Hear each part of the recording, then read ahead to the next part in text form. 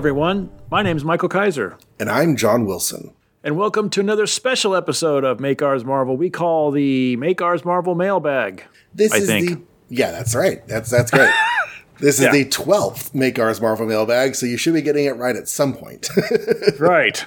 And this is where we just, we set aside the comics and we look at the emails, letters, and other various correspondences that y'all have sent us about this podcast that we've been doing for over 2 years now. Crazy sauce. Yeah. All appreciated. Thank you up front. And then we'll also thank you at the end, probably. Yeah. Very, very, very likely. Unless we forget to, in which case, we never claim to be perfect human beings. Yes. I'm not even entirely sure why they expect me to be a functioning adult. And who they even is. Our first one is a short one. You want to go and start us off with Paul? Paul Abbott from March 4th. Hi, guys. Just want to congratulate you on such a great podcast. Very ambitious and probably crazy of you to even attempt it, but much appreciated. I'm a lifelong Marvel fan from the UK, and at 55 years old, I can actually visualize. See, he spelled it without a Z, and it really threw me off there for a second. Some of the stories you cover from when I read them as a kid. Hope you keep going with it. Good luck. Cheers, Paul. So, 55 years old. That means he was born in 65? 65, yeah. Okay, so all the issues we're reading now were probably in the middle of being reprinted in the UK or were still obtainable as reprints in the UK. I'd be very interested if he were to write back, Paul, talking to you, and say what it was like. Because I'm assuming his prime collecting years were probably the 70s then. Mm-hmm. So, what was it like trying to collect Marvel not in America, Yeah, from what I've heard, it's a bit of a haphazard deal. Trying to get stories and trying to get series because you're literally at the whim of whatever they decide to reprint. Mm-hmm. I'm reading Transformers comics from the UK for Return to Cybertron, and they all have a reprint backup. And there was Machine Man for a while, and there's Iron Man for a while, and now they're doing some random Star Comics adaptation of one episode of a robot toy cartoon. But it's just so those Machine Man stories and those Iron Man stories were only reprinted in Transformers and probably nowhere else. If you got them, you got them. And, Paul, is your favorite character Captain Britain, or am I horribly stereotyping you? It's a very good question. Yeah, it's probably not. Is anybody's favorite character Captain Britain? Maybe. I don't know. I like Captain Britain. I like Captain Britain too, but that was original content they were getting over there that we weren't getting. So, interesting stuff. Well, John Morrissey writes in to say that Michael is wrong, so I'm reading this one. He's wrong about me being wrong, I'm sure. Hello, gentlemen. Did that subject line get your attention? What is Mr. Kaiser wrong about? He's wrong about the German accent that Stan Lee gives the Nazi soldiers in issues of Sergeant Fury. I think they're delightful. Oh, no, he's wrong. I think they add color and flavor. And I enjoy them as much as the Southern accents given to Rogue and Cannonball and the Creole patois given to Gambit. What do you think, Michael? Do you also dislike the accents given to Rogue and Gambit? Or do you think they're somehow different? I like how antagonistic I am racist. That's for sure. So let's just get that out of the way. Okay. But, I can't think if I've ever found Rogue annoying. I think I've found Gambit annoying before. But I don't know. I don't know. It's hard to say. Maybe they're just not doing it well with the German thing. Mm-hmm. Or there's too much of it. They need to back off a little bit or something. It does get very thick sometimes. Yeah. They do the Klingon thing every once in a while. You could say Qapla' or whatever, and we remember, oh, yeah, they're really Klingons. But they just talk normal otherwise. So, but then again, if Rogue didn't say, Mista instead of Mister, I don't know what I would do. So I don't know. Yeah, and starting every sentence with "ah" instead of "I." Maybe Claremont is better than Stanley at fake accents, or maybe they're just not needed. Not sure. Claremont did not only his accents, but his little catchphrases. Mm-hmm. Sugar. She called everybody sugar. Yeah, but I'm Russian. I've lived in the United States for my entire adult life, but I still call people, Tovarish. Mm-hmm. Yes, that's true. And until the Mad Thinker's awesome android becomes a paralegal working for Jennifer Walters, Make Ours Marvel. Nah, I was thinking about that today. So you're a guy who likes women's rights and stuff like that, right? yeah, as most Yeah, good guys do. occasionally. Yeah. So Immortal She-Hulk came out, yesterday or something, and people are kind of oohing and on over it.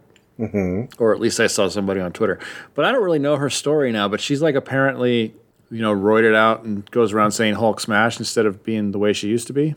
Okay. And is that a good or a bad thing? Because it's like they stripped her intelligence. Isn't that like a bad thing? Like you have this awesome female character. Now, granted, she's often overly sexualized, but I always felt like that was kind of like the way Catwoman is. And if you write it correctly, she's using it to her advantage kind of thing. Right. Or she just loves herself because she got to be big and green, 6'6" and hot, But now she's like this crazy giant thing and just says Hulk smash and stuff. And it's just like, did that wreck the character or make it better? I don't know. It's weird. It's a good question. Because on the one hand, we don't have to sexualize her. Why can't she be giant and stuff? But on the other hand, they stripped her of her awesome legal brain and fun stuff, intelligence and stuff. So my thought with things like this is, okay, so we're coming at this saying, is this okay to have him for a woman? How would our attitude be if these kinds of changes were made to a male character? If they had a male character that is very strong, suddenly get roided out and lowered in intelligence because another male character of his similar type that happened. For example, if Red Hulk, who's traditionally got, General Ross's intelligence, if suddenly he were going around saying Hulk smash for, a series. Mm-hmm. And, I think that is interesting because you've changed up the Hulk dynamic. The Hulk is now doing other things because I don't think the Hulk is even Bruce Banner right now. I think he's... No, it's that guy. Yeah. So they have somebody else who's kind of fulfilling a similar story role. The fact that it's She-Hulk, I think is fine. Okay. For my personal thought, and this is just me as a dude, not as a woman, but as a dude who tries to be feminist, they haven't done this story with She-Hulk before. At least not for any particularly extended term. So... Right. I think she started out Savage, but I can't remember if that's true or not.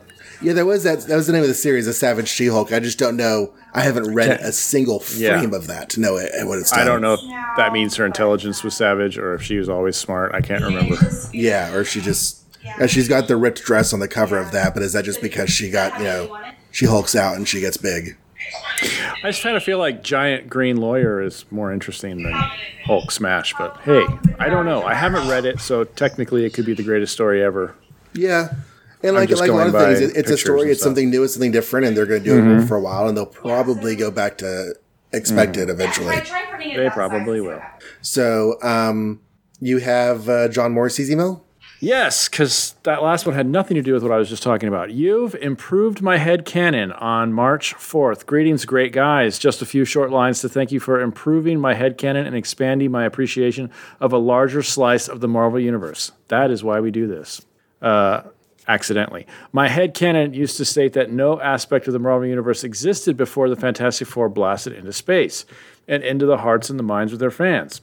In 1961, I simply had no interest in reading any tales that occurred prior to that fateful moment. Thus, I've always ignored all issues of Sergeant Fury.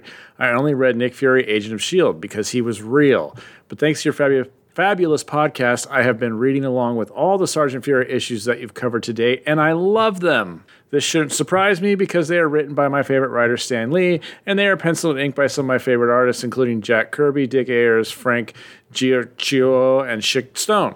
So, why have I ignored them for 50 years? Because I'm an idiot. That's why. Thanks so much for causing me to smarten up, and thanks for turning me on to this very enjoyable title. And so, until you get me to read Millie the Model, make ours Marvel John. Awesome. Should we just call him John Morrissey the Idiot from now on? Yeah, I don't know. I think that's cool that he likes them. I don't know that I love them, but I have enjoyed them. I really like it. I mean, Sergeant Fury, there's a reason we're covering it for the show. I really like it. I mean, not every story is a home run, and maybe the series as a whole is not like one of my favorites, but I really like the story. I think we started covering it because we both knew there'd be a Cap issue and there'd be a Mr. Fantastic issue. So it seems like really important that they're part of this universe. But it's like, thank God there was no guest appearance of a Thing in a Two Gun Kid issue or something like that, because then we'd be having to do that too, I guess. Well, also Nick Fury, I mean, he becomes, Yes. Yeah, of course. of all the Right. series that Marvel does during this time frame that kind of get, grandfather, that's not the greatest expression, that kind of get brought into the Marvel Universe. Sergeant Fury to me seems like the strongest by far because Nick Fury is such a major player at such an early date. Also, what does he mean has not existed? Marvel Universe didn't exist before Fantastic Four #1. What about Captain America, Human Torch, Submariner, the Angel? Well, Hello. he says he has no interest in reading any tales that occurred prior to that. And I think we've talked about how like the continuity connections between what we're reading and those are tenuous at best. That's absolutely true. But I guess it did exist in my brain, at least, sort of. But yeah. And there's something else I was going to say. What was I going to say? Oh, yeah. So I was recently trying out the original Ghost Rider comic because Ghost Rider is Ghost Rider, right? Mm-hmm. And, down the road in the 90s, they do establish some connections between original Ghost Rider and this Ghost Rider. And after reading an issue or two, I realized that wasn't enough for me to care. I mean, they were fine. What's original Ghost Rider? What does that mean? He eventually starts becoming, he gets called the Phantom Rider, but the original Ghost Rider was a Western character who is kind of dressed like a ghost. Is he orange? Originally, he was white. Okay. Wow. I'm not sure I know who that is. Okay. They may orange him up later. I don't know. But I figured I would just read him when he actually became part of the Marvel U. I mean, his stories were fine. They were interesting. Mm-hmm. They were actually rather entertaining for Westerns. It's just not my thing enough to care to keep going. Did you start reading Ghost Rider because it's going to be October soon and you're trying to be on theme or something? No, I was reading it because we're actually coming up on their debut. And so in my own separate read through, I was reading the first issue or two. Okay. I mean, because technically speaking, we are skipping things that are part of the quote unquote Marvel universe. Like all these cowboy guys end up in guest starring at some point, crossing over. And Patsy, what's her face? Patsy Walker becomes Hellcat. Patsy Walker is, I think these stories are supposed to actually be stories of her, real life. It's all very complicated. But it is very complicated. So we could be covering them, but they're, if we covered Patsy Walker every month, like it would have nothing to do with anything other than a soap opera. Right. Yeah, in the back of my head, because it's so far down the road, because it's like Avengers 130 something. But if we ever were to get to Patsy Walker's intro into the Marvel U, we might pick up her last issue of her own series just to read and see what it was, and then briefly talk about it coming into her actual stories. That's the most. I'm really glad you said last issue because for a second there I thought you were going to say we could really quick. No, just her last issue. Just see where things were before. Read all 110 of her issues real fast and summarize them. Josh Bertoni did it, so if you want to, go ahead. Yeah. Well, I know you could do it, but heck no, I couldn't. Anyway. My next thing is Tim Price, March 7th. I have a March 6th John Morrissey. Oh. It's really short, though. Thank you for 100 episodes of your wonderful podcast. We fans appreciate both of you more than you can possibly imagine. So thank you, John. That was awesome. Oh, thank you. We only did it because you sent us so many emails. So right. He's the one that sent us all those different charactered emails, isn't he? Right. All right. So Tim Price comments on episode 99. Tonight we're going to party like it's episode 99. Mm-hmm. Fantastic 443. Low, about time for an ending. I kid. This was an excellent story arc. Sue damaging the brainwashing machine, Johnny being savvy enough to pretend he was evil, Reed doing brain surgery but not really, more like talking into a microphone, so it's the same thing, right? Ben being dragged around like a balloon was a riot, and putting the kibosh on the evil FF. But Johnny letting Medusa escape because, the plot? Besides that, really great issue. Oh, I thought it was because she was a girl. Yeah, I think it's, but it's also kind of the plot. Yeah. Right. He Bruce Wayne to that Catwoman, didn't he? But as far as character beats go, that's pretty Johnny. So it was all right. As we found the next time he ran into Medusa and absolutely fell in love with her sister. Uh-huh. Yep. I've done that before. Whoever talks to him first, really. I dated a girl and then dated her sister. The first girl got really mad at me. Weird.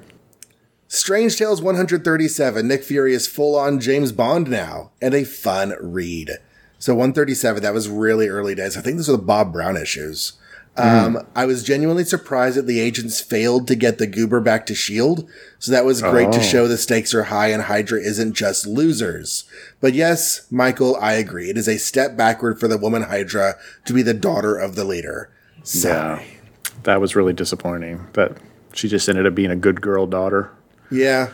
I wanted evil, femme fatale, leader of Hydra. Oh, well. Trying to repair my father's corruption from the inside. So female. Doctor Strange's big story of staring at his unconscious mentor and thinking really hard at him. Dang, we should have just summarized it that way. Right? Sorry, it wasn't really that bad. Ditko is still putting out some interesting visuals, and I can see this being pretty compelling as a scene in a movie, but only for like 2 minutes. And now Strange has finally found the path to eternity, just barely escaping Baron Mordum. Curses foiled again. Yeah, Doctor Strange really does feel like those old serials with the train and the person on the tracks and the twirly mustache. Only with magic. Except also every episode ends back on the train again. Tales of Suspense 70, Iron Man versus Titanium Man Part 2. What's funny is that we're back to this now. Yeah, weird. Dang it, I can't remember the movie, but there's one where that one guy runs out of bullets, asks for a timeout, and the other guy agrees. But as soon as the first guy steps out, the second guy fires, and the first guy shouts, "Liar!" The timeout in this story reminded me of that. I do not know what that movie is. I feel like that was like a comedy, like maybe a Three Amigos kind of thing. But I don't remember specifically what it was either. But Happy! He finally got to do something! And then got totally red-shirted. No! Well, that was the last time he did something. Still, these years later. He turns into the Goon. That was a lot of something. It was just bad something. Very memorable in all the ways you don't want to be. Right. Cap versus Nazi Castle. I keep waiting for the shrinking ray. I mean, that was a big deal. I can hear the scientist guy now. You want shrinking ray? You got it. Yeah, we're going in another direction. We're thinking giant missile. So you want me to shrink it down as a sneak attack? No, we're just sticking with the giant part. But where does that leave me? Well, funny you should ask. Yep, that's what happened. So until next time, or until you guys reach 100, because oh my god, 100 episode, guys, that's so fantastic. Make mine, make ours, Marvel. Yay! Yay! That seemed like so long ago now. We're almost on 200. Right, we're at least 30 of the way. Mm-hmm. Episode 100, 100 part 1, or was it? Yeah, from Tim. Okay, I loved this series when it first came out, and it's still good. What series? The writing was really great, and I'm a big fan. This is the Earth's Mightiest Heroes series. Oh, duh! And I'm a big fan of Scott Collins' art ever since his run on The Flash. Yes, his run on The Flash was awesome. Such a joy to see him on this project. You guys did so well calling out things in the story that didn't quite jibe with the original comics continuity, so that was fun. But do I have some thoughts to add? You bet your sweet Bippy. He's reading a lot of Spider-Man. Who are the founding Avengers? Why is he touching my Bippy? I remember first reading in Avengers 1, Volume 3 by Kurt Busiek, the suggestion that the Hulk was not recorded as a founder because he doesn't love the officialness of notary publics. But that fit because this series came out around the same time that Volume 3 was wrapping up, so it was definitely incorporating various ideas Busiek had added to the canon, and the team's characterization was totally how Busiek had written them. I don't remember that in Busiek Volume 3, but it was probably just like a throwaway line or something. It may have been. I've read some of that series, like the Big Kang arc that they did, but I haven't read very much of it. And poor Hulk. That's kind of where my Avengers lack of knowledge before modern stuff ends. Because once you get to Bendis, I know a lot about modern Avengers until the time I stopped reading is getting further and further back. Just 20 years ago. There's a page with just Iron Man and Jarvis. Iron Man laments how badly their evening went. 2 shrinking heroes, a thug, a god, and a bodyguard. Maybe this isn't meant to be. Jarvis has a silent panel to himself. Is that because he's hoping Iron Man will come around, or is he thinking, you can do this, Mr. Stark? Because I'm really wondering, did the comics ever show Jarvis's reaction when Stark went public as Iron Man? I think we had that same question. It kind of was ambiguous as to whether Jarvis and Iron Man / Tony were in on each other. That sounds kinky. But I feel like Jarvis would have to know. You would think, even if it was just by accident. Right. I mean, it's Tony's mansion, so surely he's done some Iron Manning there. I mean, Jarvis must clean his underwear, so come on. How does he not know it's Iron Man, right? Maybe Jarvis is the only ironing man there. I don't know. Oh, okay. Woo. Cap's PTSD is pulling no punches. I'm actually glad that Brewbreaker's run on Cap started after this series was done, or they might have been tempted to retconally tease that twist. No thank you. That would have ruined the point of Brewbreaker's story. I don't know if I get that sentence, but... Yeah, not sure how to connect Okay. PTSD there. That's okay. I can't remember when Wasp started being able to make herself grow and shrink. I could swear in issue number 4, that was a period when Hank controlled her size changes, but not sure. I think we decided it was the whole Submariner crossover, right? Yeah, that was the definitely time when it was confirmed that she could do it herself, which would be after this series. Mm-hmm. During their solo series, the last thing we got confirmed is that Hank was able to make her grow and shrink. She had to do it with pills. I think there are some early days power shenanigans that are best ignored. Yeah. Like in flashbacks. We don't really need to be that literal. Like, I don't need to flash back to early days of Fantastic Four and be reminded that Sue could only do one thing at a time. Or, whatever. Or every time Johnny sneezed, he flamed out. That's cool. We don't have to remember stuff like that. So that was some weird shenanigans with Wasp, is having zero control over her own power. But anyway, I can't remember when... Oh, I already read that. Every time you said Agent Murch, I kept thinking Munch, like the Law & Order detective. Dun dun. What about Wunch? Also, he was in Lois and Clark, wasn't he? Munch was? Munch is one of those characters that has crossed over to other shows, and one of them is Lois and Clark. Interesting. Dang! Collins draws an intimidating Thor. Yes, he does. Excellent job on episode 100.1. You sure you don't want to just number the shows like that from now on? Marvel has certainly published enough point issues. Seems only fair. I almost wasn't sure if I wanted to do 100.2 because it seemed like now our count's off, but that's okay. It was cool. So until you reach episode 100.100, or until we meet the 6th founding Avenger, make ours Marvel. That would be Hawkeye, I guess. Captain America. 6th. Oh, yeah, that guy. Because the Wasp is the 5th one. No, I thought she was just a sidekick like Rick Jones. I mean, she gets... That's another thing we don't have to flash back to. Yeah. She gets headlined on the splash page, even if she's not on the cover. No, she's a founder. She's a founder. Full on. All right. Let's see. We've got a Gene Hendricks for part 2 on the 13th, but also Ben Zemo on the 13th, and it looks like Gene Hendricks is dated earlier. So I'm going to read that. Okay. Gene Hendricks. Of course, you bring up Norse stuff, and I'm here to comment. Yay. John said, when you're part of a culture that has a religion, in theory at least, the gods of your religion are probably, you view them as the gods of the entire world. Mm-hmm.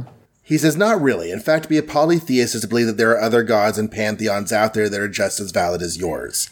Heck, the Norse even have that baked into the religion, with the Vanir being a completely different tribe of gods than the Aesir. The idea of there being one all-encompassing religious truth is much more of a monotheistic worldview. I can see that. But aren't the Vanir and the Aesir all part of that religion that you're believing in? Yeah, just whenever I think the god of thunder, I think he's the god of all of the thunder, right?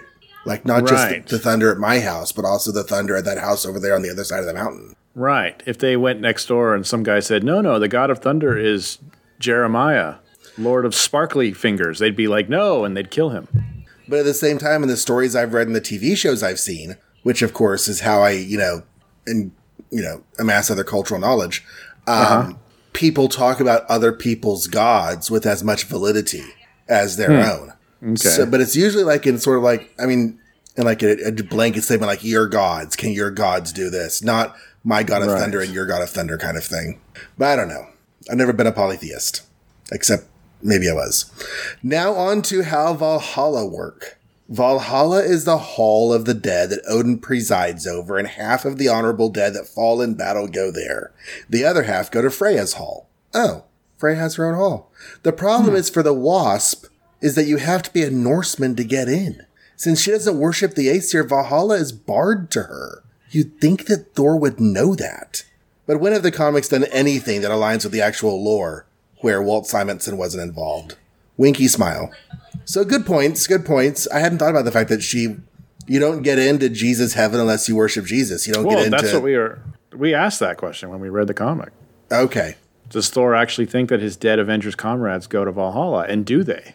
So we're going to say no. There must be other heavens, because Greek must have his own heaven and, whatever. But then, to be fair to Thor, this isn't the Thor that's part of mythology. This is Marvel Comics Thor. So he has a different perspective on how Valhalla works, maybe. I don't know. Yeah, that's what he says there. As long as it's not Walt Simonson, is it actually a very mythological Thor? Not really. No. So that could be how it works. But I've never seen anybody in a story where they go to Valhalla and it's like the swordsman or something like that, Right. As far as I know. Do you have Ben Avengers Zemo stuff? Avengers Zemo stuff. Dear guys, March 13th. Been loving the podcast. I got to the part where you discussed the Earth's Mightiest Heroes miniseries, and funny enough, I've been reading Kurt Busiek's Avengers and Thunderbolts run while in quarantine this week, and I may have some answers for a few points you raised. Yay! Remember March 13th when quarantine was new? Yeah. Okay. Fun times. Yeah. Captain America getting retroactive founder status means he gets to be one of the few members of the team who can actually decide the charter, and vote on new members, stuff like that, which came up in the first issue of Busiek's Avengers run. Hawkeye was mad that he and Scarlet Witch weren't granted the same privileges, despite having been Avengers for nearly as long as Cap, so apparently it's a big deal. I can totally see why they would have let Cap have that, and I can totally see Hawkeye being jealous. They should have just said, Hawkeye, the only reason this issue exists is because Captain America by number 4 saved the title. So, of course, he gets retroactive founder status. Right. As for how you got to be an Avengers because Cap stayed around, everyone else bailed. Right. As for how Zemo could be relatively spry and athletic despite having been a grown man during World War II, Busiek broached this in his Thunderbolts run. There was a flashback issue that suggested that the chemical Zemo developed during the war had certain restorative properties that kept his body physically young despite his advanced age, and the creep was literally shown taking a bath in the stuff. Ew. I'm guessing his son also used it now, since he's another one of those characters who should be much older than he actually looks, thanks to the sliding timeline. Hope this clears some stuff up, and keep up the good work. When he started that description, I thought the chemical he developed meant the glue. So I was like, this is like health glue? Yeah. Restorative glue? But I guess if his son is also doing it, then it's not the glue, it's some other chemical. And also, you don't really take baths in glue. Not intentionally. I was going to say, does the son have to be doing it, or can he just be a modern character? But then it would be really hard to be his son if his dad was in World War II at this point. Unless you change the relationship like they did with Peggy and Sharon. Right. Now it's this weird great-grandfather or something like that. Right. But then he wouldn't seem to be... He probably wouldn't be as mad as he is with Cap if it was like a great-grandfather, you would think. But anyway. Okay, so spoilers for one of the zingers coming up on a future episode. Iron Man 2020, Arno Stark, was Tony's cousin once removed, which means they're cousins, but he's also like... He's the son of Tony's cousin. Right. So, one generation down the road. Right. Well, now it is 2020. So Arno Tony's Stark... alive. Yeah, Tony's alive and same age. So now Arno Stark is retconned to be his secret brother that he didn't know he had. Oh, wow. But he's not from the future? They're not going to make him from the future anymore? He's not from the future anymore. He is present day Iron Man 2020. I don't know about that decision. That's kind of weird. It is a little bit weird. Instead of calling him Iron Man 2020, they could just call him 2030 or 2050 or stop calling him 20 anything. Yeah. Well, it turns out Iron Man 2020 wasn't actually used for very many stories, which I didn't realize. So just bringing that idea into 2020 Iron Man stories, I think, was all they were going for. Secret brothers, those are always great. Yeah. When you find out that, you're not actually your blood son of your parents, you were actually adopted. They had another blood son that you didn't even know about. Yeah, that's really weird. And then that guy kills your parents in a weird skiing accident, and then he hates you for life, and he creates these really kind of boring movies, except the one that actually should be connected to him, he doesn't even bring up. So that's weird. Yeah. Anyway. I've got Tim Price. It's a rare, this is 100 part 2. It's a rare day when I can listen to the new episode this soon, and glad I could. Various little thoughts on the comics. Iron Man plugging into the wall. He has a 3-pronged plug. If he is stuck in a room with only 2-prong outlets, does he have one of those bright orange converters in an iron pocket? I dearly hope so, Tim. I mean, he's Iron Man, right? Of course he does. And I bet you it's transistor powered. I bet you it is. Nice that Pietro and Wanda have on-brand colors for their parkas, blue and red, but kind of a nod to Pietro's later costume since his current one is green. Wait, that means the Maximoffs are Christmas colored. Joy! Yay. Joy to the mutants. They don't believe in Christmas, but... Yeah, they might. They're European. I don't know, do they? Yeah, maybe. Valhalla. You've already had the expert reply, so I'm probably overstepping here. There was a resident of Broxton, Oklahoma who fell in love with an Asgardian woman, and after he was killed, he did end up in Valhalla. I only know that from reading lots of recent Thor series. Gene, does falling in love with an Asgardian count as worship? That's a question. Like, what if you just worship the Asgardians? What if you're not Norse? Right. You believe. Like, Thor exists in their world. So if I was just walking around as an Italian minding my own business and Thor saved my life and I decide to be a devout Thor worshiper, do I get into Asgard or into Valhalla when I die? Well, Gene's phrasing earlier, he starts out saying she's had to be a Norseman to get in. Then he says, since she doesn't worship the Aesir, Valhalla's barred to her. So maybe the assumption is that not being a Norseman, you probably don't worship the Aesir, but maybe you don't have to be Norse to worship the Aesir. Especially if all that stuff's floating around. Yeah. Tony/Iron Man were a lot more effective at dealing with merch than Henry Peter Gyrick. Of course, including merch as a retcon really, since this level of government oversight was never implied in the original comics until Gyrick came on the scene, and the team was terrible at dealing with him. Still, that's just a quibble because it makes for fun stories here. We're not going to get to Henry Peter Gyrick. I mean, if we do, we're going to be old. We're going to be older than we are now. But I would love to see how all of that unfolds for the first time. Yeah. I mean, I've read it, but it's been a while, and I'd like to see it again. Exactly. Jarvis's mother has been shown repeatedly as being in fine health in comics from the 2000s. I have seen no signs of her declining. I would venture that Jarvis is in his early 50s, like me, and his mother is late 70s to early 80s. But really, the J-Man could even be in his 40s, reasonably speaking. I forget why his mother came up in conversation. Maybe he mentioned him in passing story or something. Did he go see his mother? She was in the comic, yeah. Did she show up in the comic? Hawkeye rescued them both. They went to dinner. Oh, that's right. Yeah, so Jarvis could be like our age or that's even really younger. Sad. That's really sad. But that is how aging works, I guess. Yeah. This issue does make it sound like Jarvis knows about Tony and Iron Man. But I'd venture he hasn't been told, and I really don't know when that would have been official before the crossing. You are correct that in comics, only Thor and Iron Man knew each other's secret identities until Avengers 216 to 224. That sounds like Roger Stern numbers. Is that the Siege story? Oh, God. I'm looking right now because I'm not sure about numbers. I started with 216. That would be James Shooter. Oh, okay. He says in that storyline, Cap and Wasp learn the secret identities in various issues and situations.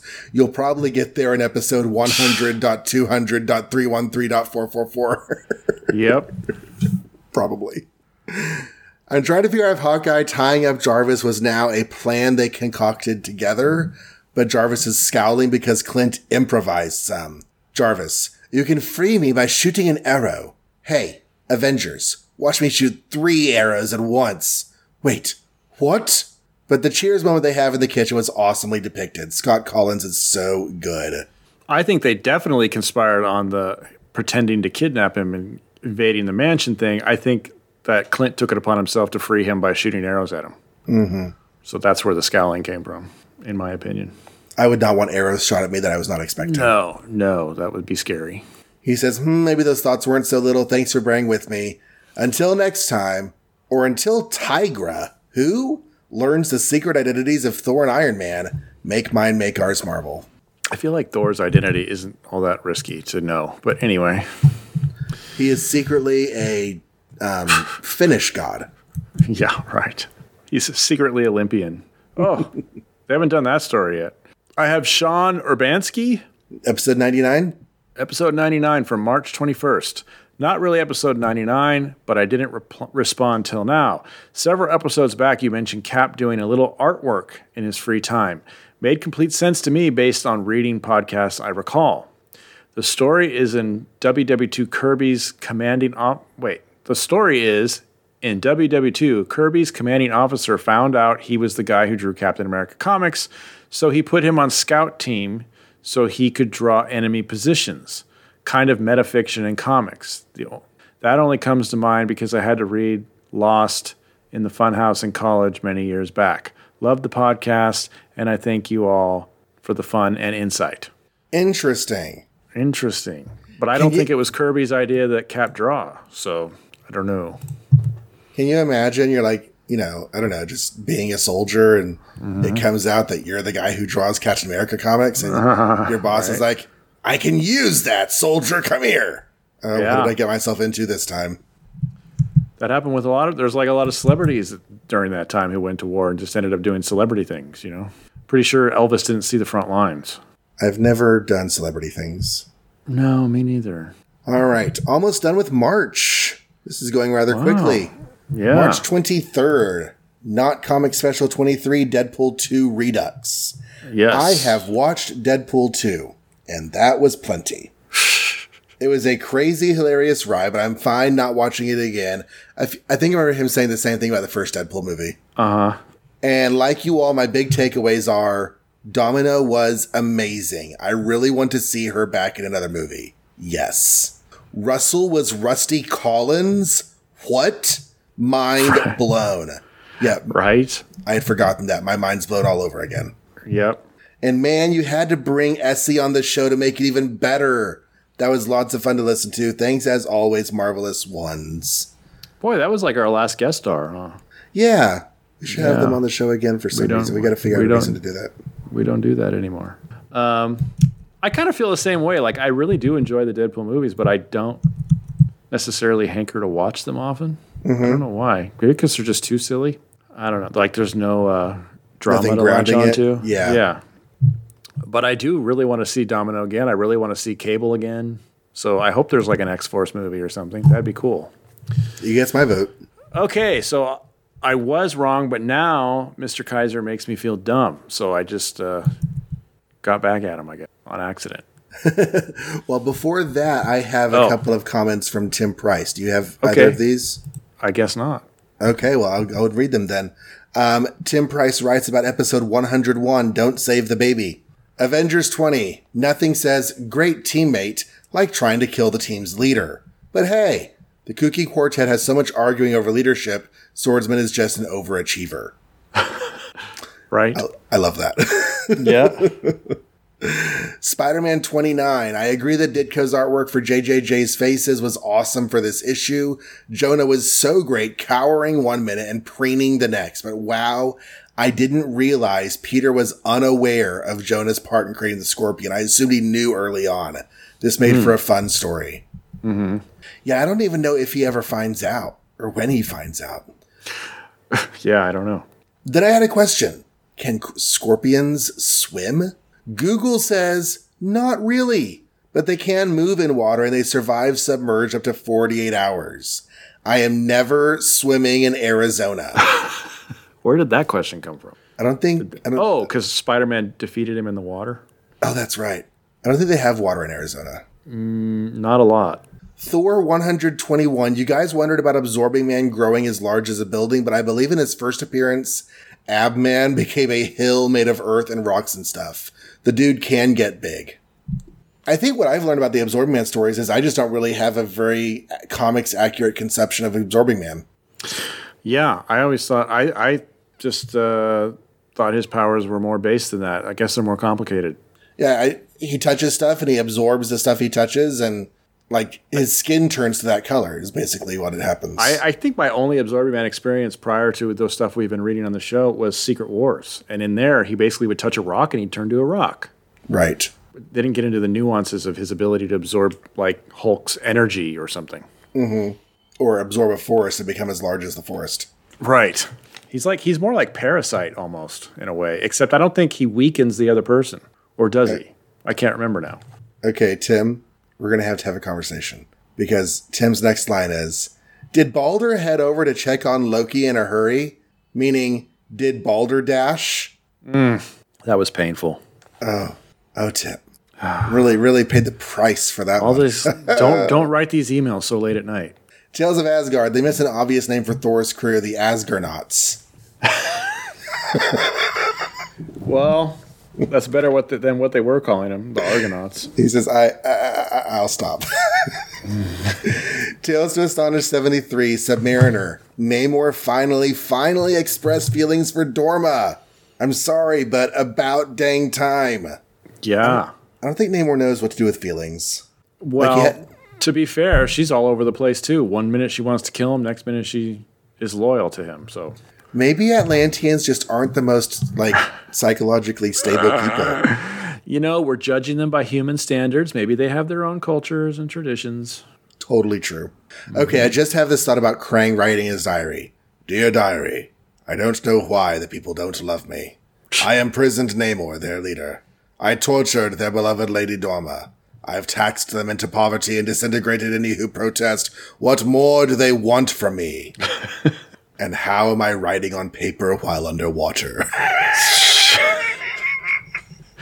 You know what? I bet that's going to happen. At the Cape Shop. Hulk. Sheesh, the Watcher was appearing a bunch in this period. And yeah, not great stuff. I'll just hang on to his next FF appearance. Yes. Yay. Travel at the speed of thought. I have thought about this way too much. The leader's device definitely doesn't work as a sci-fi concept, but as a fantasy concept, maybe it's the speed of a concept. Maybe it's allowing the Hulk to move as far and fast as the leader can imagine. So no, it doesn't hold up for scrutiny, but I kind of appreciate the metaphysical whimsy of it. And whose thought? Maybe it's the speed of the leader's thoughts, and he thinks faster than we do. Maybe. Maybe I got too literal with it. But, it's podcasting. How do you measure the speed of thought, though? It's weird. Anyway. And I agree, John, I cannot stand when the last page or panel of a comic is shown on the cover. Hate. Yep. I will mention it every time on this show because it is my peeviest pet peeve. We should have been counting how many times they've done it. But you know what I don't hate? This podcast. Another great show, guys. Until next time or until the Watcher kicks an X-Men out of his house, make mine, make ours Marvel. Awesome. I've got one more from March 28th from Tim, and then we can get over to the April email. Okay. 102, Matt Murdock and the Furries. Oh, boy. Strange Tales 138. This is from Tim. I'm trying to figure out if any characters are appearing in 2 or more comics per month, not counting the Avengers. I think the only ones are Fury, Dum-Dum, and Gabe. Wow. Yeah, as far as regularly appearing, because now that Torch doesn't have his own series anymore. Yeah, so it's the Avengers because they're the Justice League. Right. Whoops, sorry. That sounds like a video game collision. I just dropped something. Fury's bulletproof suit is dang helpful. It's also helpful that Hydra agents shoot straight at the suit instead of aiming 2 inches higher at Fury's uncovered face, even from 1 foot away. Wow. Well, you're supposedly trained to shoot dead center. I don't know if that's really true or just some fictional thing to explain why nobody ever shoots the head. But Would it be messier if you shot him in the head? Like, wouldn't there be like brains? I assume and blood it's a harder gushes? target than the chest. Yeah. But by how much, I don't know. I am not skilled with the blasting things. No, I do. I've only shot a gun like one time, and not at a person. Doctor Strange, Eternity. I will say no more. Strange starts to walk away and wait. I actually had another thing to say. There. Now I will say no more. Strange stands awkwardly. Do I leave now, or is the E guy going to think of something else? But yes, one of Ditko's most memorable character designs. Awesome. Tales of Suspense 71. Iron beats Titanium. That was a pretty great fight, and the tension after was real. But I noticed from episode 100's coverage, in that miniseries, the NSA guy couldn't stand Iron Man and preferred Stark. While here we have a senator who likes Iron Man and snarks Stark. Cap's big finish in World War II, well, maybe just finish. It has been fun to see this series experiment with different approaches, but I'm hoping the present-day stories will be more consistently fun from this point on. I think they have been. They are. Yep. Yeah. I mean, I remember doing my Cap read-through, just like riding the suspense ride was lots of fun. Yeah. once you get past all the old. Once you get past the World War II stories and the weird prison story, and we're getting there now. Fun show as always, guys. Until next time, or until Titanium Man embraces capitalism with a scheme to turn him and his henchmen into credit cards. Make mine, make ours, Marvel. I'm scared of that story. Thanks, Tim. Right, yeah. Okay, now you can go. Okay, April 1st, John Morrissey. Again, yes, Mr. Kaiser, again, you're always noticing things that go right over my head. This time around, it was in Avengers number 20 that you covered in episode 101. By the way, this means that my emails worked, and you're recording past episode number 100. Yes. It's all you, John. It's all you. While covering this issue, you pointed out that Don Heck forgot to include the stripes on the back of Cap's uniform throughout the entire issue. I thought to myself, no way! There's no way that I read this entire issue and didn't notice that. But I didn't, and you did. You are correct. As usual, I am not worthy, Mr. Kaiser. So true. So, until Captain America raises a sun in Dimension Z, make ours Marvel. You know, that is actually Don Heck being Golden Age accurate, probably, because they didn't put stripes on the back of his back then either. At least not often. It's very inconsistent. And I've read that Dimension Z stuff. I have too. In fact, I think we read that for... No. Mighty Shield. Did we do it for Mighty Shield? Is that why? Yeah. Yeah, that's why. When we were thinking about doing a keeping current with Cap kind of series. I think that was the last time I was current with Cap, was that era. It's been a while then.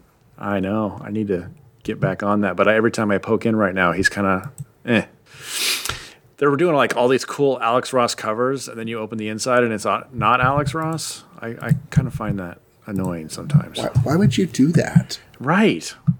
It's like they want to sell me by the cover.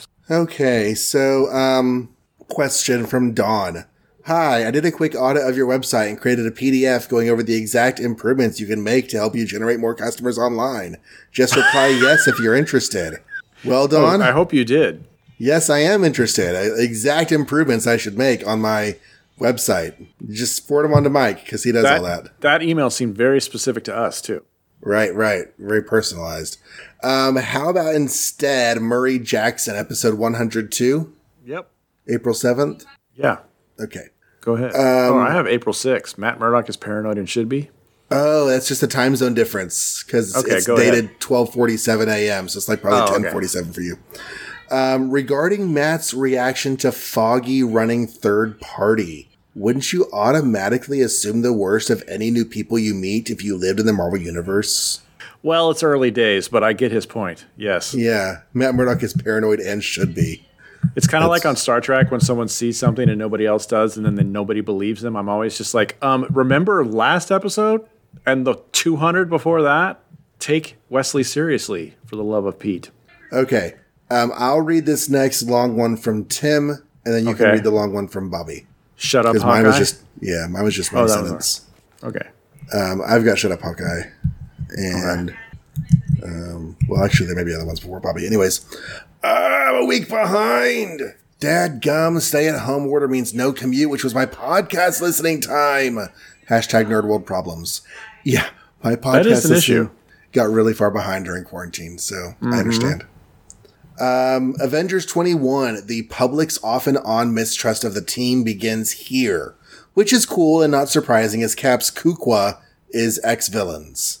Pretty great tactic to use against the team. Cap's Kukwa. What is a Cap's Kukwa? Kooky Quartet. Quartet? That's just him being that one guy from Parks and Rec? Maybe. Yeah.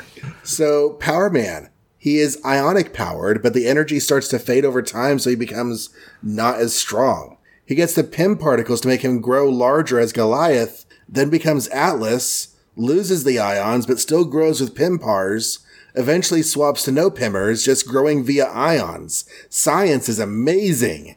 That is very all over the place, and oddly, I don't believe that ever happens to Wonder Man, and they were created in the same way. So maybe it's dependent on who you ionicize? I don't know. Maybe. My wife is president of the union for her university, and I've been wanting her to start calling it the Onion or the Union instead of the Union, and she won't do it. Yeah, I would do Union. Not the Onion, because that would be confusing. But Union isn't taken, except by Power Man. Anyway. Amazing Spider-Man 30. I liked quite a bit of this story and sad to see Peter Betty really over. But yeah, I read this before listening to the show, and the story made no sense trying to explain the purple guys as cat minions. That's even more sad, so I'm hoping it'll improve a little bit in the next issue. What the heck is a purple guy and a cat minion? I'm drawing a blank here. Issue 30 had the cat burglar guy, but also the purple guys running around stealing science stuff. Yeah, and they tried to make it the same, like, connected. Yeah, that's the right. story implies really strongly that they're connected. All coming back to me. The cat has lots of similarities to the fox. I also know the Yes. black cat's dad was a burglar. Yes. And I haven't read any stories featuring him, if there are any, but I could swear Felicia would say his alias was the cat. Something to look into. He does look a lot like the Fox, and all I remember about the Fox is that his entry in the Marvel official handbook of the Marvel Universe was drawn by Todd McFarlane, which was pretty awesome. And I learned about the Fox because his debut is in the Alien Saga, which also had lots of Black Cat stories in it. Yeah. See, I didn't get into Spider-Man until the second round of Venom. Oh, me too, but I got the trade paperback. Oh, okay. Yeah, I mean, I've read some of that since then, but like back in the day. Yeah, back in the day. Fantastic 40-40-44. Wow, Gorgon's hooves are much more powerful than in the stories I've seen. Taking out city blocks is hella intense. I have to think they nerf him later without any explanation. That I was fairly impressed with his powers too, but I can't say I know a lot about Gorgon, so I wasn't sure if that was consistent or not. Maybe it's one of those things that like he still pulls out occasionally, but mostly doesn't need that much power to it. Yeah, it'd probably be a real drag to go around blowing up city blocks all the time. Like Superman can punch a planet, but doesn't really need to most of the time. Right. I find the Inhumans interesting only when there's a fish out of water character involved. Either the Inhumans away from Adeline or an outsider being part of the story. Without a contrasting element, there's no in, just humans. Just my take. Interesting. Or just Well, I don't. interesting. I don't find them interesting so far. So maybe that hasn't happened yet, the fish out of water part. Although the Fantastic Four were the fish out of water, so that should have worked, right? Well, we had Gorgon and Medusa before they rejoined the group. That was the best story. Yeah, so I think that's what he's saying. Once we get to the Inhumans and we're doing Inhuman-y things, it becomes less interesting. Well, it didn't help that the rest of the story didn't gel with the beginning either. Right, but anyway. right. That was a big speed bump. Thor 122. So Harris Hobbs thinks I'll kidnap this nurse in the hopes she can help me learn Thor's human identity. Because that's journalism. And sure, kidnapping is a crime, but journalism. Wow, did we even think of that? 'Cause I feel like I didn't think about that part. I remember being disappointed by the reveal, but I didn't think like, why is this journalist being illegal? Right. Stop committing crimes. That is not reporting. We're supposed to report on your crimes. Don't Maybe make because the news. in the back of my mind, I think that there's a lot of journalism that is probably illegal. So it didn't really bother me. Tim says, yikes. Oh, and you made me curious. So I went back to skim through his previous appearance for signs of him linking Thor to Dawn or Jane. Nope, not here. That's a big noperunio. I bet TMZ would kidnap Jane. Probably. They're gonna sue me now because they listen to this. Yeah. Jane Thor was the best. I am so on board with the movie version of that. Yes, etc., etc. I need to read it. I haven't read it. I need to read it. I read a little. It was pretty good. And the Tales of Asgard, huzzah, adventure. Volstagg was totally on point in this issue, which is delightful. And I think this is his first time called the Lion of Asgard. Yay. Cool. I didn't know that was a thing for him. I didn't know that either. I did notice him being called the Lion of Asgard. That's about it. Here's hoping I can catch up on the new episodes. Until next time, or until Volstagg's children beat Thor in a snowball fight, make mine, make ours, Marvel. What? Okay. Volstagg has a lot of kids. Number 104? Yes. Okay. This is also Tim Price. Tales to Astonish 74. Do you remember how in the last part of Namor's story, I depicted Krang as feeling like the victim where the citizens are never happy? Yes, in this very episode.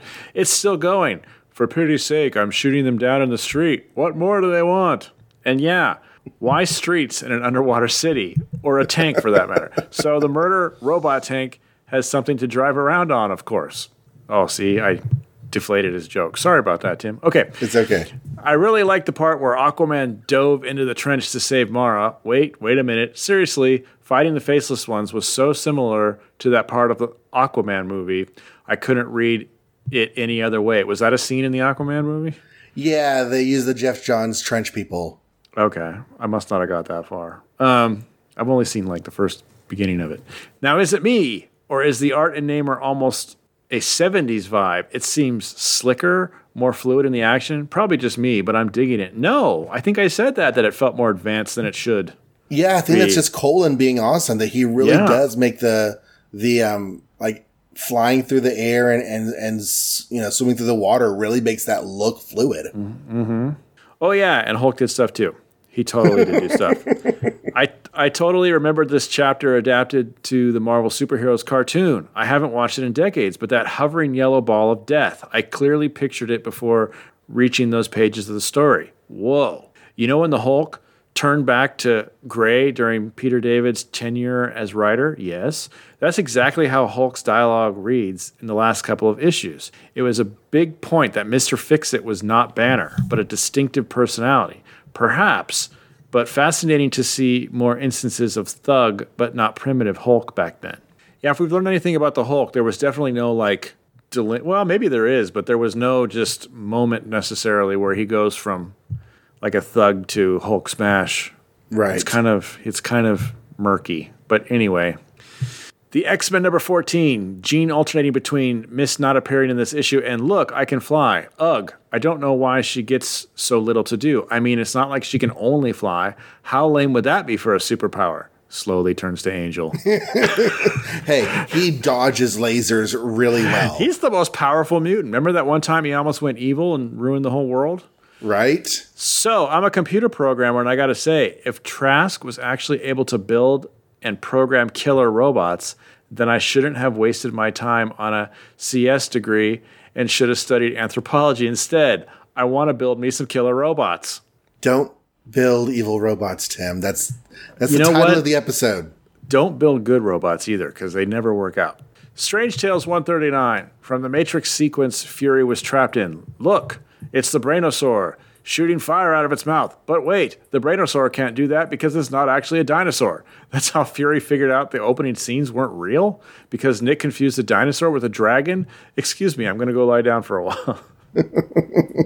Okay, I'm back. Aside from that, I enjoyed the spy hijinks, even the ridiculous parts like exploding freeze-dried food.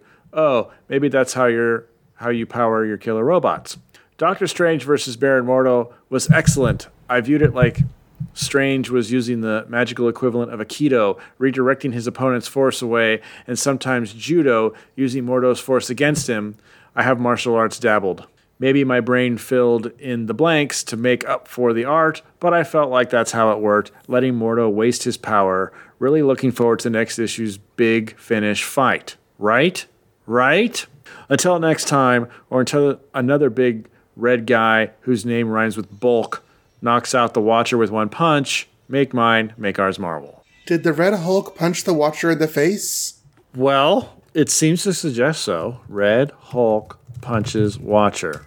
Guess what? Google completed that for me. So I'm going to assume yes. And there are pictures. Yes. Okay. All right. Well, that's the thing that happens. I don't like that. That doesn't make sense. Anyway. When do comics have to make sense? Isn't that what we're doing this podcast?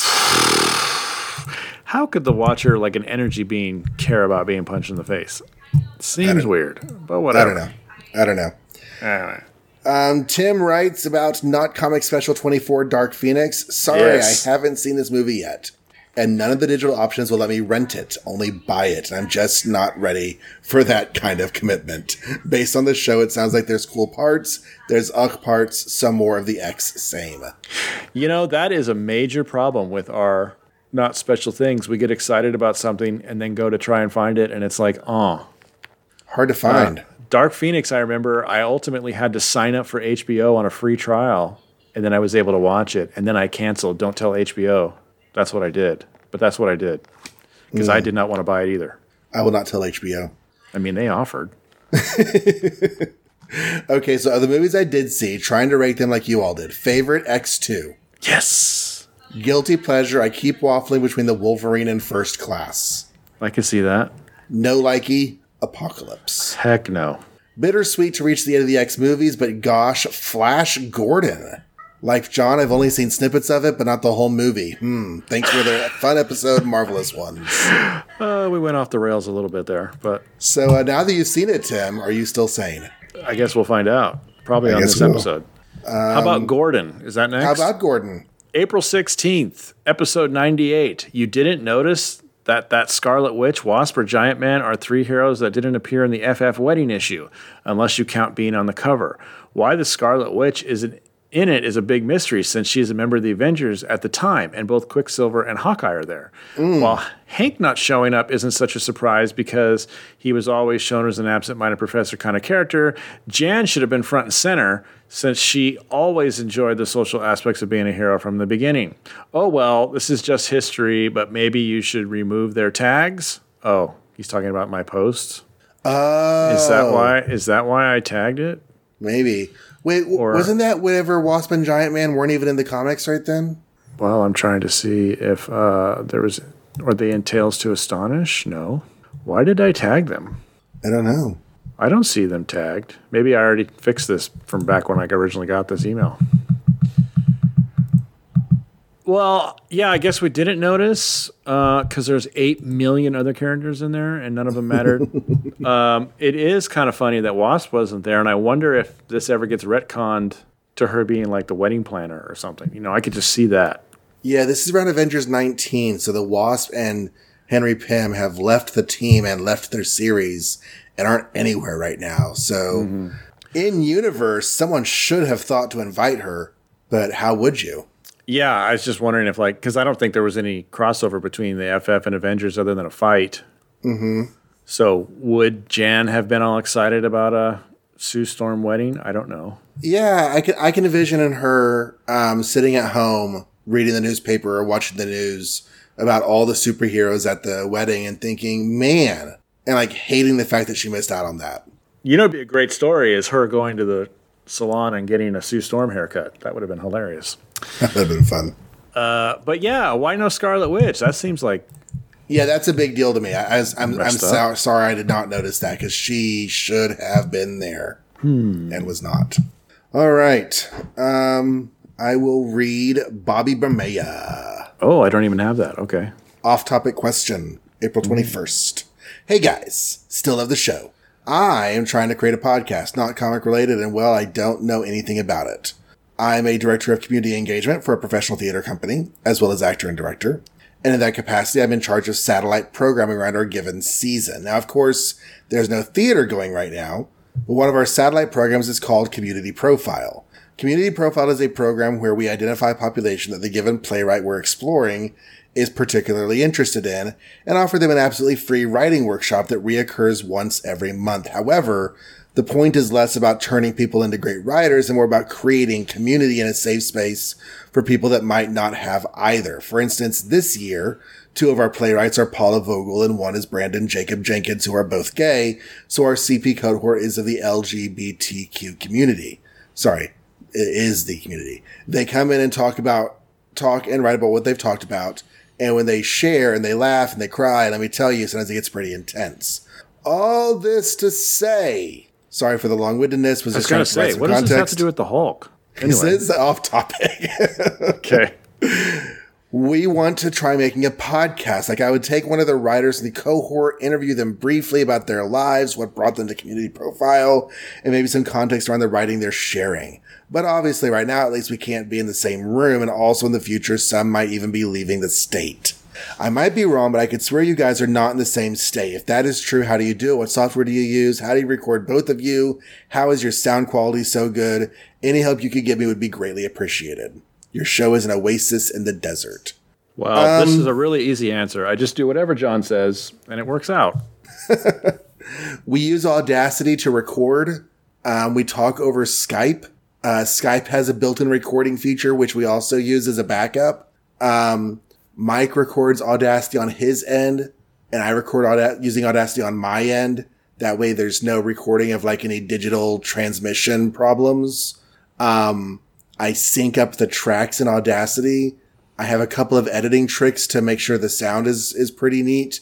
And that's it. Other than that, you need a microphone. I use the Blue Yeti mic. So do I. And I was just recording with someone else recently, and they use Zoom instead of Skype. Evidently, Zoom is becoming more common nowadays. Yes, it is. So that's like the mechanics of making the podcast, and you've got to think about like how you want to host it and where. Anchor does a lot of podcast making and hosting stuff. Libsyn does a lot of podcast hosting. You could just use a WordPress.com account. Yeah, if you can find a place to host the files, you can create everything through WordPress and link it to the files. Or, I mean, WordPress has a .com version where they do it all for you. Yeah. So that's there are lots of options. I would go ahead. I was going to say, the only thing I would add is it sounds like you want to have a lot of like people that you're interviewing and stuff, and they may not cooperate with the whole record Audacity on their end thing, or not be able to cooperate with that.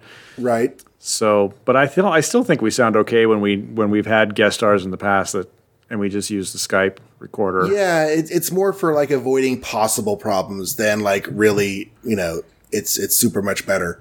Mm-hmm. Because a lot of times my internet has been kind of flaky over the years, and so if it flakes out and I'm just recording my voice, any distortion mic hears just doesn't get recorded. But I don't think that happens nearly as much as it used to. Mm-hmm. So yeah, if you can get somebody on a Skype call and record with them on Skype, I think Zoom does recordings. Microsoft Teams, you can record your conversation and then find some way to host it. Yeah, there's either websites that dedicate to that and it's all set up for you and you just upload the file, or like I said, like I host it myself and I use WordPress and it has a plugin called PowerPress, I think. Mm-hmm. So that's what we use. But, there's plenty of options. Some of them paid, some of them not. I think the paid ones are nice in the sense that you probably get better stats than we get. Right. But that's kind of whether you have the budget for that or not. I don't know. Yeah, when I was starting, I went through Libsyn, Libsyn, and they had great stats as far as, how many people were hitting your file and such. And you had to pay for that based upon how much new material you're uploading within a month. So you're not paying for storage, you're paying for new content. Wow. Which I found pretty, satisfying at the time. But yeah, so there's hopefully some ideas. Of course, this was in April you wrote this email, and it's now September 25th. So all this might be a moot point, but there you go. So they're all like bugging him. When are you going to set up this podcast? He's like, I'm waiting for an answer. Apologies for not responding to this in a more timely fashion. We let the emails go until it's email time. Or maybe we did and we just don't remember. I don't know. Anyway. All right. Tim Price, April 21st? Yes. Okay, episode 105, Tales of Suspense 72. So after 3 issues of Iron Man fighting a larger version of himself, Titanium Man, it's great to see a totally different story. Let's see what we got here. Jealous Countess, mechanical threat, becomes a larger version of Iron Man. Yeah. Wait, did that happen? I'm trying to remember. Isn't that the Titanium Man story? I think he's saying the next thing was very much like the Titanium Man. I thought the next thing was Happy being the weirdo. Or no, it was Black Knight. I don't know. Cap and the First Sleeper. I also remember the cartoon version of this story, but I don't remember how Cap beat them in the end. No reading ahead for me. I'm looking forward to finding out as the episodes air.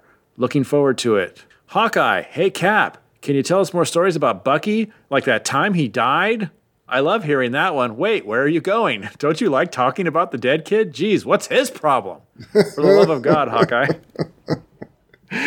Yeah. Thank you guys for saying what I've been thinking every time that it was 20 years ago line gets said. Yes, it was just a month or so ago for Cap, not 20 years. Let the guy process his feelings. Oh, wait, it's the 60s. So that means going to a bar and getting into a fight, right? Hey, Hawkeye, let's go out, cracks knuckles. Except Cap doesn't drink. Or I don't know if that's true yet. Anyway, the Fantastic Four 45. I did not know that the FF took in Dragon Man like this. That makes DM's joining the Future Foundation a sneaky callback. Nice. Wow, that's a thing? Okay. Later? I guess. Recently, yeah, because Dragon Man becomes intelligent, and he joins the Future Foundation. That Future Foundation thing, I need to look into that once in a while. I've never really figured out what it is. The All Red series was really cool. It's just like all these smart people dressing white, isn't it? The ones that I read were like the Fantastic Four supporting cast while the main FF were off in space. So like you have Franklin and Valeria and other people. But they call themselves the Future Foundation, which makes me think like, okay, all these cool eggheads getting together like Mr. Fantastic and Dragon Man and Spider-Man, they're going to cure cancer and create a new alternative fuel, right? Right? But then you probably open it and they just start fighting the wizard or something. Probably, because it's comics. Anyway, after some missteps with new characters, Dr. Doom's goons, Stan and Jack really hit something with the Inhumans. Love seeing their first intro. I do want the questions answered, like why they want Medusa to stay, but she wants to go, and when Crystal's crazy hairband gets introduced. So keep them coming. Well, Tim, you should be awfully disappointed. And hey, Karnak's first appearance. Oh, wait, before you go on. I don't think that's a hairband on Crystal. I think that's her hair. I've always wondered about that, because why would it be her hair? But it shouldn't be her hair, but I think it is her hair. I guess the question is, have we ever seen her, like, not in her costume? And does she still have that hairband? That's a good question. I think, though, that in the live-action series, they had it colored into her hair. Oh, okay. And hey, Karnak's first appearance. Man, he was hilarious on The Tonight Show, holding those envelopes to his head and the funny questions and answers. Such good memories. Oh, this is Karnak with a K. Hey, it's not my fault. They both have those huge hats. I looked it up. Carson started doing Karnak in 1964. That is a little interesting. Anyway, Amazing Spider-Man. Did the Amazing Karnak, like, was he like a smaller person, like our Karnak? No, he was Ed McMahon, a large person. Okay. Oh, so no, yeah. He was Johnny Carson. Oh, Johnny Carson doing like a bit? Yeah, okay. He would hold up an envelope and say the answer, and then he would open the envelope and say a question, and the question was funny because of the answer. Anyway, it's like Jeopardy, but backwards and funny. Anyway, Amazing Spider-Man 31. I have read the concluding issue of this trilogy in a reprint, so I know who Master Planner is. No, it's not the Purple Man, although you'd think so with the Purple Goons. I mean, you got to keep your aesthetic going. Yeah, but he's not a Batman villain. Does he even need goons? He can just do whatever he wants. Anyway, but these lead-ups are pretty cool. I agree. Marvel does like the mysterious villains. I dig it. And I loves me the original Hobgoblin. Yes. Mm-hmm. Wow, Gwen Stacy. The relationship between Gwen, Harry, and Peter is certainly going typical for Peter, but boy, I am loving this early look. Granted, I think hairband look is the definitive Gwen, but this is really great. I don't think that's a hairband. I think that's her hair. Hey! Sorry. Don't think I didn't hear that, the greatest Avengers story of all time, you know, the Under Siege story, because yes, yes, yes. Until next time, or until Captain America fights a robotic, larger version of himself. Oh, come on. Make mine, make ours, Marvel. I know that one's real. Oh, a RoboCap? Yeah, giant RoboCap. Okay, John Morrissey wants to be your friend now. He says, thank you, Mr. Kaiser. Boy, he's just obsessed with me. It's getting awkward. Yeah, well, you know. I'm cool with it. I have a big ego. Go ahead. Long-distance crushes are nice. Yeah. Greetings, garrulous gentlemen. I am writing to thank Michael for his insightful commentary about X-Men 15 in episode 106, but I guess I'll start by thanking John. Okay. John, thanks for pointing out that this issue of X-Men was the first wherein the phrase astral form or astral image was ever used in a Marvel comic. Such obscure firsts just tickle my fancy, which is why my use of the adjective garrulous is my alliterative opening is meant as a compliment. I felt threatened intellectually because I don't know what that means, but... Returning to the point of the email, thank you, Mr. Kaiser. For what? Thank you for speculating so insightfully on the perhaps huge difference between the astral image employed by Professor X in this issue and that of Doctor Strange in his issues. I know this comment is about an issue that you read like 6 months ago, and thus you have no idea what I'm talking about. Well, correct. You suggested that not all astral forms are created equally. You suggested that Charles Xavier is able to expand his mind and reach out to a distant location via his astral projection, whereas Stephen Strange literally sheds his essence, even his soul, and it is that which travels to distant locales. I think we've since been proven wrong, because I feel like there was an issue where Charles' astral thing like fell and couldn't crawl back to his wheelchair body or something, which doesn't really seem like a mind thing. It seems more like he's physically a ghost. I don't know. How the heck does that work? I don't know. I don't know either. I don't make the rules with these How things. does he read minds of robots either, for that matter? So whatever. Right? Or like move stuff with it? Yeah. The important distinction has provided me with hours of thinking and pondering and speculating, and what else is one to do while self-isolating? So thanks for seeding my indignation, Michael. And so until She-Hulk makes out with Thor, make ours Marvel. I John. seeded his imagination, not his indignation. But That maybe too. he came up with an answer. So maybe write in and let us know what all those hours of pondering came up with, because I don't think we figured it out. Also, garrulous means talkative. We are that. Before we go to the next thing, I passed an iTunes review. Okay. So I thought I'd throw this in there too real quick. This is Okay. from April 20th, so it's right around this time. From Carl B. 5 stars, Excelsior. Truly enjoying this relaxed and thoughtful stroll through the early Marvel days. I appreciate the respect shown each issue, even the clunkers, as well as the humble approach the hosts take to layering in details and insight from the broader canon. I wish I'd found this podcast sooner and was worried the deliberate pacing would make the class difficult to sustain, but I'm delighted to see new episodes appearing. Keep them coming, guys, and hopefully I'll be caught up soon. That is the best thing going on with this show is we are deliberate and consistent. Yeah, I definitely feel the bug to like make faster progress. But like I'm okay quelching that bug and like not listening to it. Well, because if you really think about it, it's pointless. Really, really it is. Because it's like, are we really expecting to catch up? I mean, how fast would we have to go to catch up?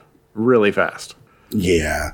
We'd have Yeah. to read. First of all, even if we only summarized, for a sentence and only said thumbs up, thumbs down, you still have to read them all. So Right. it's not easy to just say, oh, we're going to do 20 issues a week, because I have to read 20 issues. I can't do that. That's not going to happen. So, There's no time. I mean, John does that all the time. But then you wouldn't be able to do your other reads because you'd be all Marvel all the time. Right. Right now I'm all Superman all the time, so it's hard to do my other reads anyway. Yeah, I don't know why you're not podcasting about that. Come on. That's just more time. Squandered opportunity. Okay. Start over. What are we doing now? Tim I have Price? 10 little monthlies. Tim Price? Is that me or you? That's you. Okay, Thor 123. I hadn't read this issue before, but I was given a calendar a few years ago with Marvel Comics covers for each month, and this cover was on one of them. Geez, those headshots. Clearly Absorbing Man and Loki, but Odin's is quite underwhelming, and the Witch Doctor wins the WTF award. I don't remember that cover. Anyway, so basically Thor didn't need to be in this story. He brings reporter kidnapper to Asgard. Now I remember this story. And Amnesia kisses him at the end and watches Odin do all the work. But he tried. Dad, I could do the fighting. Honest, I'm pretty good at it. And I have this sweet hammer to whack him. Not now, Thor. All father's busy. Ah, cheese and crackers. That's true. He didn't do anything. So No. That's okay. X-Men number 15. Maybe because I'm reading these issues on Marvel Unlimited, but the Sentinels were red and purple in both 14 and 15 and not their modern color scheme. This early design is pretty ugly. I guess Trask skipped the artistic design courses for his anthropology degree. Did that happen to us, that they were red and purple? I mean, yeah. What is their traditional color scheme? Purple and purple? Yeah, I think of them as like pink and purple. Yeah, pink and purple. That's it. But I can't. I remember they were like orange crowns and stuff like that. And those first, they had a weird color scheme. I'm surprised Marvel Unlimited doesn't sometimes recolor things to make them more consistent, which I would hate. But Yeah, I would too.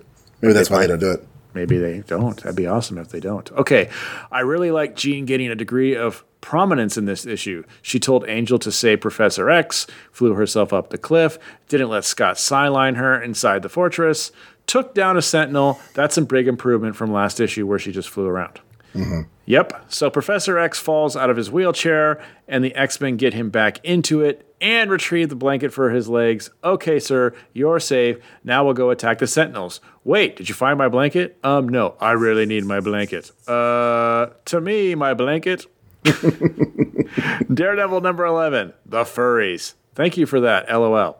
You are welcome. There's nothing else to say. Tales to Astonish 75. Namor says, I'll protect Dorma with my own body. You know what's a great way to do that? Holding her in your arms while facing the attacker.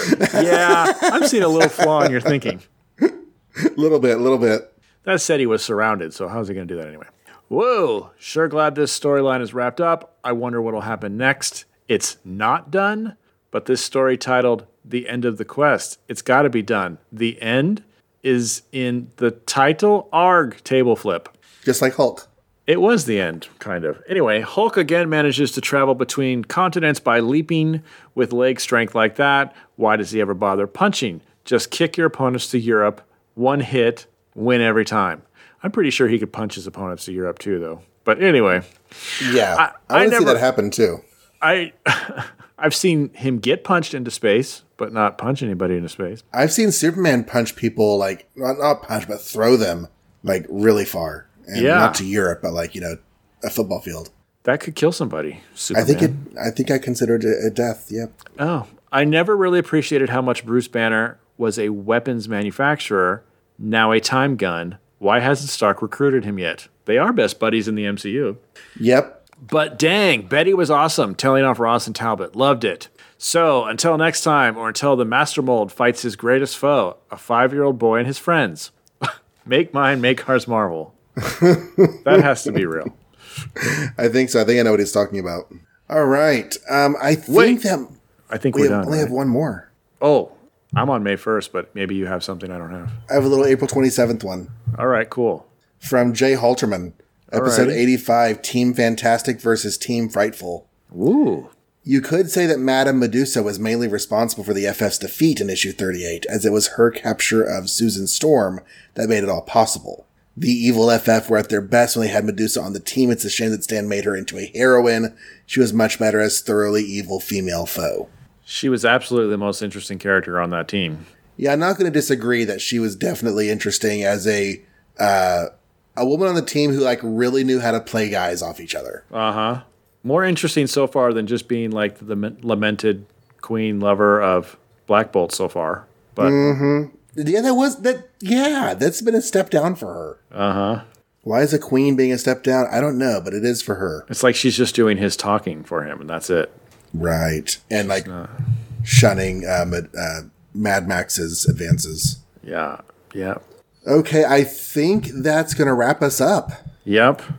For another email bag. It's been over an hour, and we finished another month. So now we're only 20 months behind or something. We did 2 months in this episode. Ooh, so nice. So everybody 2 months remember. Every month, we will eventually catch up. Everybody remember May 1st is when we start again next time. Yep. Everybody remember where we parked. Everybody remember where we parked. So if they are inspired by this feedback episode and of course to send more feedback, what should they do? They should write us podcast@makeoursmarvel.com. Or if you don't want to remember that because you're driving around or something and you don't have a pen, just go to the show's title, makeoursmarvel.com, and there's a handy little contact form you can fill out. And while you're there, you can also check out all the other episodes. We have a weekly show about comic books, not just the people commenting about comic books. And you can find the links to the RSS feed. You can find links to our social media. And yeah, everything you need is hopefully there, makeoursmarvel.com.